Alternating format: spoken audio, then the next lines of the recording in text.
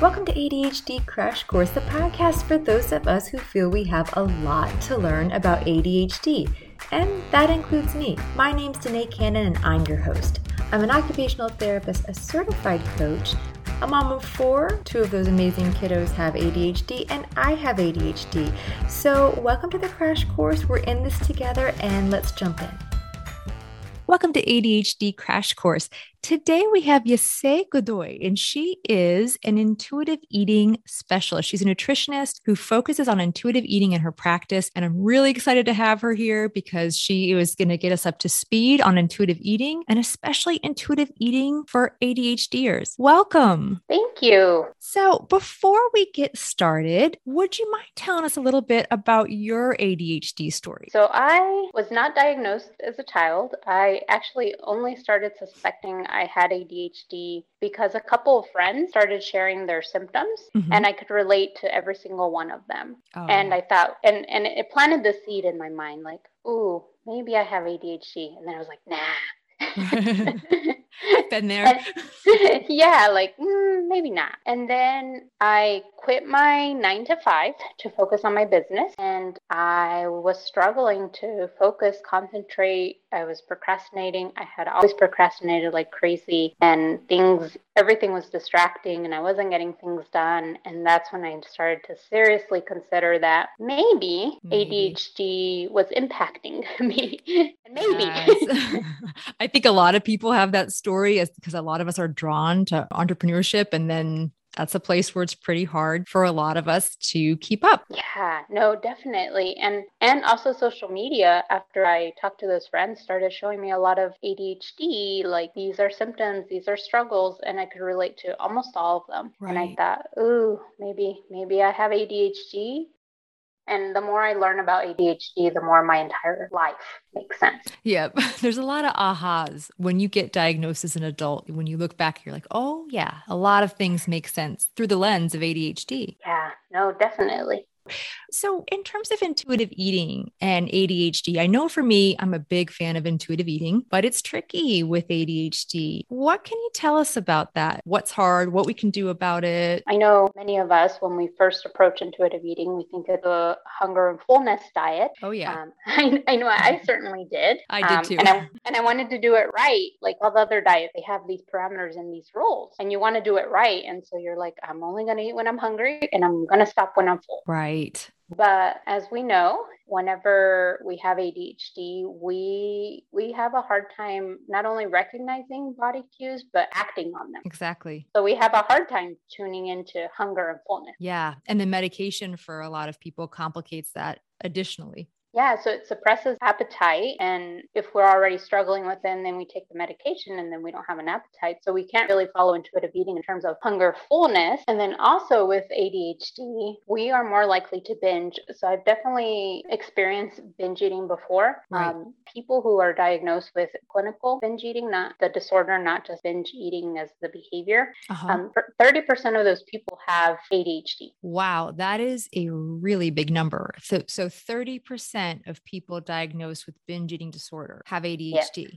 And I know, I can't remember the statistics, but it's definitely an increased chance of having bulimia as well with ADHD. Yeah, yes, because they're so interrelated that it would probably be quite high as well. Right. And so can you speak to why that's a trickier thing for us and what we can do about it as we pursue intuitive eating? So one thing is that we have basically a deficit in dopamine. So our body is looking for other chemicals that can artificially increase dopamine. And one of those chemicals is food, and food that's high in fat, salt, and sugar. So delicious food.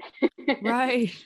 And so we're naturally may turn to food because we're low in dopamine. So that may be one reason. And then because we can experience emotional dysregulation, we may be turning to food also to comfort or calm ourselves, or basically to regulate our emotions. And then the other thing that's really common is that we use food as stimulation. And it's not bad. It's not bad to use food as stimulation, but it can be a problem and can become a problem if it's our only source of stimulation. I really think that's an interesting point. And for me, a relatively new point, being somebody who is already interested in intuitive eating and trying to incorporate that, recognizing that like we're human and that unlike a diet mentality, there are times you're going to eat for comfort. There's times you're going to eat for stimulation. And how do you be compassionate with yourself about eating for reasons other than hunger? And one other thing is practical hunger.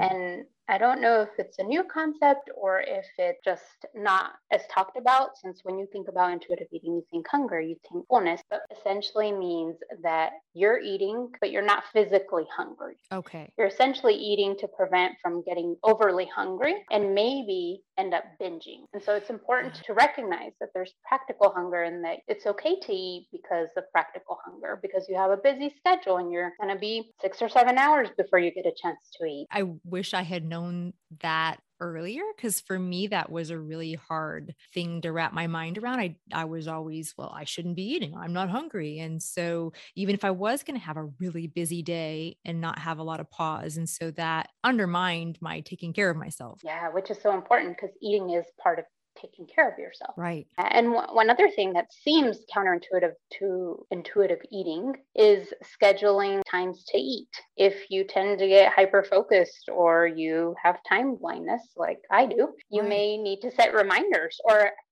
have someone to keep you accountable to help. Right. And so when you schedule that time to eat and it's that time and you're not hungry, you go ahead and eat what you were planning to eat anyhow, or how do you approach that? Yes, you would, because your hunger signals sometimes can be suppressed by medication, also by ADHD. And also your hunger signals may present differently than like rumbling in your tummy. Sometimes by the time you realize that you're hungry, you're lightheaded, you're fatigued, your energy's low, you're grouchy, you're irritable. And so you don't want to wait till you get to that point. Plus, if you wait to eat until you're hungry, and maybe after the meds wear off at the end of the day, you may be overly hungry, or you may tend to overeat or even binge. Definitely. Yeah. So this is great because I do think this is a struggle for a lot of ADHDers who approach intuitive eating, is that there are some ways we kind of have to adapt it for our brains. So what are some ways that we can work with our brains while we're pursuing intuitive eating? So like we said, practical hunger, of course. The other thing is making sure that you're eating before your meds or with your meds. And protein is super, super important for us because protein provides the building blocks for neurotransmitters, including dopamine. And so we want to make sure we're eating enough protein. Are we trying to get it at certain times of the day? Do you have any recommendations on how to get enough protein for our brains? So essentially you would want to focus each meal around protein, each major meal like breakfast, lunch, and dinner, and that's usually enough. Very, very helpful. There are other sources of protein that are very easy to get that you can add a protein shake to your meal, and that will help you get enough protein throughout the day. So just essentially prioritizing protein, not obsessing over like counting protein grams or eating certain proteins. You're giving me flashbacks. No, I get it. Oh no. Yeah, but if you're prioritizing protein and you're looking at your plate and saying, oh, okay, well, for breakfast, I tend to have, I don't know, a waffle. Well, what if you have a waffle with, I don't know, a side of cottage cheese or a protein shake or some milk or some nut butter? Or because we have ADHD, meal prepping is something that's really hard because it takes organization, and we also need to know how to prioritize, and it can take a long time to meal prep in the traditional sense. So you could skip the traditional meal prep and buy foods that already come prepped or partially prepped. So some of the go-tos would be like chicken that's already grilled. Sometimes it's in the frozen food section. You can find things like pulled pork, tuna packets, rotisserie chickens. Right. So there's frozen edamame, fresh edamame. They have it dried with seasoning. There's yogurt for people who are vegetarians. There's protein bars, ready to drink protein shake. They even sell eggs that are already hard boiled. I've noticed that. Could do that. That's one thing too, I think, when you have ADHD and if you're wanting to work on nutrition, eating more regularly, you're going to pay your ADHD tax and throwing away food you didn't prepare, or you're going to spend it on maybe some easier ways to get food in you. And it's nothing wrong with spending money on food that's already prepared, that makes your life easier if you're going to be able to use it and nourish yourself versus I should be preparing all this food and then you still end up throwing it away.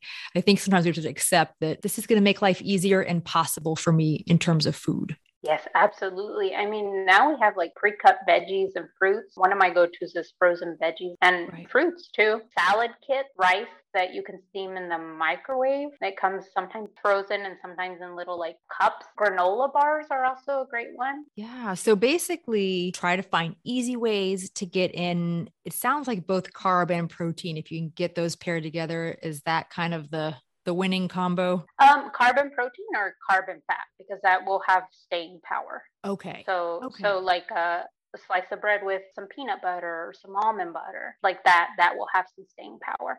Another thing that we haven't talked about is full out prepped meals. So there are meal prep companies across the nation, and there are even local ones popping up where you can get like a chicken parmesan in a container that's already prepped that you can freeze. Right. And they've become a lot more economical than when they first started. And so that's another option. Yeah, that's a great idea. A lot of the people I work with, like food's just the bugaboo. It's just so much thinking, planning, tough, and anything that can make that easier is a big help. Definitely. Those are great ideas for ways to tackle food and tackle the planning and all of that with food. It's a practice. It's essentially self-care. Right. Through eating. I like that because that's such a different mentality than the mentality we all grow up with, which is like you have to tame your hunger, your body, all of it. And just something that comes from a much more nurturing place is awesome. Yeah. No, I agree with you. And we're taught that we can't trust ourselves. And we're taught that we also can't trust our hunger, fullness, or even making food choices. Exactly. I agree 100%. And then I do think ADHDers too have another layer of not really trusting ourselves. And then in our culture, like you're saying as well, there's this huge, don't trust your hunger, look to somebody else, look to some rules to rein you in. Mm-hmm. Exactly. And then we further lose trust in ourselves whenever we get really hungry and we overeat or we binge eat. And then that's really disheartening because when you have ADHD, there's already things you're failing at. This is just one more thing. Right. And there can be a lot of shame in that. And a lot of people don't make any connection between ADHD and eating. And there's actually a ton of connection on why ADHD makes it tougher, makes eating in general tougher. I don't think we talked about the emotional regulation piece and kind of food as comfort and food as a regulator. What are your thoughts about that? We both know that emotional dysregulation happens in people with ADHD. And so we may turn to food to comfort ourselves or calm ourselves or essentially regulate our emotions. And I mean, it's okay to turn to food to regulate emotions, so long as it's not the only way you regulate your emotions. That is a hard thing for people to wrap their minds around. Yeah, so it's okay to eat for emotional reasons, so long as it's not the only way that you're regulating your emotions. Right, right. And just recognizing there are times when you're going to eat, you're going to stress eat, right? You're going to emotionally eat. I have a whole episode about sensory strategies, and sometimes we eat to calm ourselves in a sensory standpoint. That's a human experience and not uniquely us. Yes, emotional eating is very common, very normal, and it's okay. I mean, we eat because we're celebrating something, because we're happy, because it brings us memories, apple pie that our mother made us, or it's okay. It's not anything. It's very taboo in diet culture. It's so taboo. Yeah, no, it's definitely complicated. And when I say so long as emotional eating or eating isn't the only way you regulate your emotions, you want to make sure that you're taking care of your basic needs, things like sleep, and rest, and having enough activities outside your life that bring you joy, that's very helpful. Having an emotional support system, whether that's a therapist, friends, family, your husband, outlet for your emotions that aren't food are also really important. Right. So that is, and I think that's hard for so many of us putting ourselves on that priority list, but it does, it does make a big impact on our emotional health, our emotional wellness. Yeah. And it makes a huge difference in terms of when we do turn to food for emotion, for emotional comfort, or like you said, to calm you. Right. One other way we use food as is stimulation. So it's also not bad to eat for stimulation, but it becomes a problem when it's our only source of stimulation. But there are other things that we can use for stimulation, like fidgeting toys. I chew a lot of gum for stimulation, or drink carbonated drinks or flavored teas. That's really helpful. And I know I haven't tried it, but chewable jewelry. And I think that's more common for kids. Yeah, but they actually have some that's passable for adults. I mean, may not be the highest fashion, but it's not going to be like a big neon gummy necklace. So, right. So yeah, that's a great point to make, that stimulation. Absolutely. A lot of us turn to food when we're bored or just need something to kind of kick our brain into gear, because we do sometimes dip down, and getting stimulation helps us come back up, be able to focus, be able to attend to what we're doing. Yes, and it's very helpful. It gets that energy out.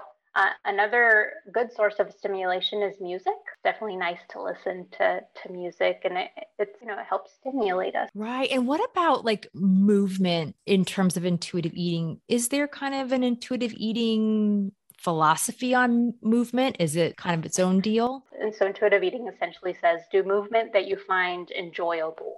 Yay. Because then you're more likely to do it. And with ADHD, not just people with ADHD, but movement helps our brain just work better. Absolutely. It's so good for us to get movement. Most of us don't get enough movement, and it can be a walk, it can be a formal workout, it can be just dancing in your living room to your favorite song. Like, all of it is movement, and it's really, really helpful. And another source of stimulation, and also good for your health and your overall wellness. Right. I totally agree. It's a great sensory input that regulates you as well. But definitely do the things that you love to do. Don't run if you don't like running. I don't like running. Do the things that bring you joy. Right? I got an injury from running. Oh, I know. I'm not built for that, I don't think. So in terms of intuitive eating, what's the myths, the misinformation floating out there that you might want to alert us to and correct? There are two common myths that I can think of right off. One is that you can use intuitive eating to lose weight. Ooh, you know what? I think it's been marketed that way. Yeah. And so it's not really intuitive eating if your goal is to lose weight. Right. And when you tangle the two, when you're focused on losing weight, you can't be fully immersed or committed to intuitive eating. It actually interferes. And so it's definitely not a weight loss diet. Mm-hmm. That's one of the common myths. And that could be scary for people to let go of saying like, I'm going to try this out and I might gain weight. It's this losing of control that I think can be really tough. Yeah, no, it is. And like we talked about earlier, we're taught that we can't trust ourselves. And so if we're gaining weight with intuitive eating, then we're doing it wrong. At least that's how I felt when I first started. Yeah. So what's your advice for people that maybe they're trying it and they are gaining weight and they're discouraged or they're struggling with it? Any thoughts for them? I would suggest exploring why it is that someone wants to lose weight, because being a certain weight doesn't necessarily make one healthier. Even if people are at a higher weight, they can be very healthy. And so we live in a culture that there's a lot of stigma around weight, and we're fat phobic. Like, Absolutely. we're afraid of being fat. And so just being aware of how we are influenced to think about our weight and other people's weight too, because it's sometimes we're not just criticizing ourselves, we're criticizing other people. Yeah. I think it's also important to know that your body wants to be a set weight. So when you eat intuitively, you may gain weight or you might not. So it depends. If you were a very restricted eater, eating very little or restricting, cutting out food, you may gain weight because you're fighting your body's natural inclination to eat. Right. And so if you are binge eating or overeating because you can't stand to be on the diet, you may lose weight because once you regulate sort of that, then you may lose weight, or your weight may be the same, but we have a natural set point weight. We mess with it, we may end up heavier than that natural set point weight, or we may end up having to do really extreme things to maintain a lower weight. And right. And so do you find that people might bounce around for a while and then just kind of plateau at their set point, or their, I don't know if set point's the right way to say it, but they're set? Yeah, it is. Do people tend to go up and down and then settle out? Yeah, it can happen. So it can happen many different ways, and it just depends on the person and also how committed they are to intuitive eating, because sometimes it happened to me too. I was like, I'm going to eat intuitively because I don't want to count calories or macros anymore, and I'm going to do it. And I started eating intuitively and I started gaining weight because I was one of those restrictors that micromanaged every morsel of food and counted every calorie that went into my body. Yes. And I gained weight and I freaked out and I went right back to dieting. And that would be my experience too. I had a lot of starts and stops with intuitive eating. It was not smooth sailing at all. Yeah. And so I think it's to be expected. And with intuitive eating, it's not like, it's hard not to think about like falling off the wagon or doing it wrong, but you really can't do it wrong because you're relying on your own body cues, your own knowledge about yourself, your own rational thoughts about yourself, and not something external, which never works in the long term. And for people, I can say to everyone from me, for those who've had some bumps, or those who think I could never do this and be okay doing this, if I can do it and have peace with food and peace with my body, anyone can, because I had a very bumpy history with all of it. And intuitive eating was the only thing that just really felt right, but it didn't feel right away. Yeah, no, I agree. I dieted for 10 years, and intuitive eating it just liberated my mind, my time. And then the less preoccupied you are with food, the less preoccupied you are with your weight in your body. And so that helps because it's all related. Usually you're trying to control your food because you're trying to control your body and control your weight. Right. And so when you let go of a little bit of that control, you end up having more control, because when you're controlling things too much, your brain responds by lashing back out, by cravings, and it's so your body. True. Yeah. It's so true. When I think of like the most restricted I was, like I could think about a certain kind of food and just be consumed with wanting to eat it. And now that kind of food doesn't even sound appealing sometimes, or a lot of the times. Like it would just, but the power of anything when it's moralized, when it's like, oh, this is a great food, or it just becomes really out of scale with reality. Yeah, it does. Do you find that some of the foods that you ate, you don't even like, you just thought you wanted to eat them?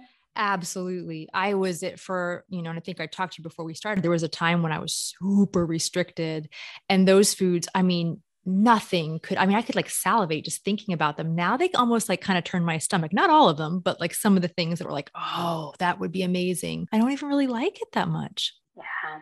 Yeah. I mean, we're amazing. Usually when there's something called habituation, where the more you are exposed to something, the less desire. It's kind of like when you're a kid and your parents say, don't do that, or don't look. Like, don't look. Even here now as adults, don't look. What do we do? We look. Well, I've seen it. So I've seen it with my 4 kids. Cause like, you make lots of parenting mistakes no matter what, but with 4 kids, you make a lot of them. The way I started out with my older kids was much more like, oh, you've got to eat healthy, eat healthy, eat healthy. By the time my youngest came along, I was just tired and in a different place with how I approach food. He is probably the most intuitive, the biggest intuitive eater out of everyone, just because of the way things happen in our family. And he'll say, oh, that's too sweet, or, oh, I've had enough. And just watching him with food is really enlightening, because with my older ones, they're kind of, oh, shouldn't I eat this thing? Now, I never talked about body size, but I was obsessed about healthy, not healthy. And that was not ultimately good for them. If I had a redo on that, I would want to approach that differently, but we're all working through it together. I think you go back to that kid, if you ever had it, some of us as kids don't ever have that ease with food. Yeah. So that's another myth, is that you can't learn to eat intuitively. But Right. we're all born with the ability to eat intuitively. Society, our upbringing, things we're told, like we lose that trust in ourselves. Definitely. And that's really encouraging to hear, because I think sometimes people think, oh man, like how could I ever get back to that? And it's possible, right? Yeah. This is so helpful. I think there's tons of information for people to use and soak in. I'm sure people will want to find you. Where can they find you? So I am most active on Instagram at Yese.Godoy. So they can check out your Instagram for just intuitive eating tips and things you have going on. Yes, absolutely. I do have a coaching program that I am launching, and it's essentially teaching people how to eat intuitively with coaching support. So with my guidance, just to help people get out of that diet mentality, because it's a whole lot easier to eat intuitively when you have support versus when you're trying to figure it out yourself. And you're less likely to be pulled off course and back into diets when you immerse yourself in other people who are not engaged in dieting. And it's so hard because in our society, everything is about how we look and what we eat. I wish I had found something like that. It would have saved me some years, some years in figuring this out. And it is like getting that counter diet culture message is hard. It's hard to find like-minded people with it. Yeah. Sometimes you're the only one in your real life circle. Right. Well, thank you so much for joining us, for educating us. I really enjoyed hearing what you had to say about intuitive eating and ADHD. Thank you. Thank you so much for having me. This was great. I really enjoyed our chat. So that brings us to the end of this week's episode of ADHD Crash Course. Thank you so much for joining me. Have a great week.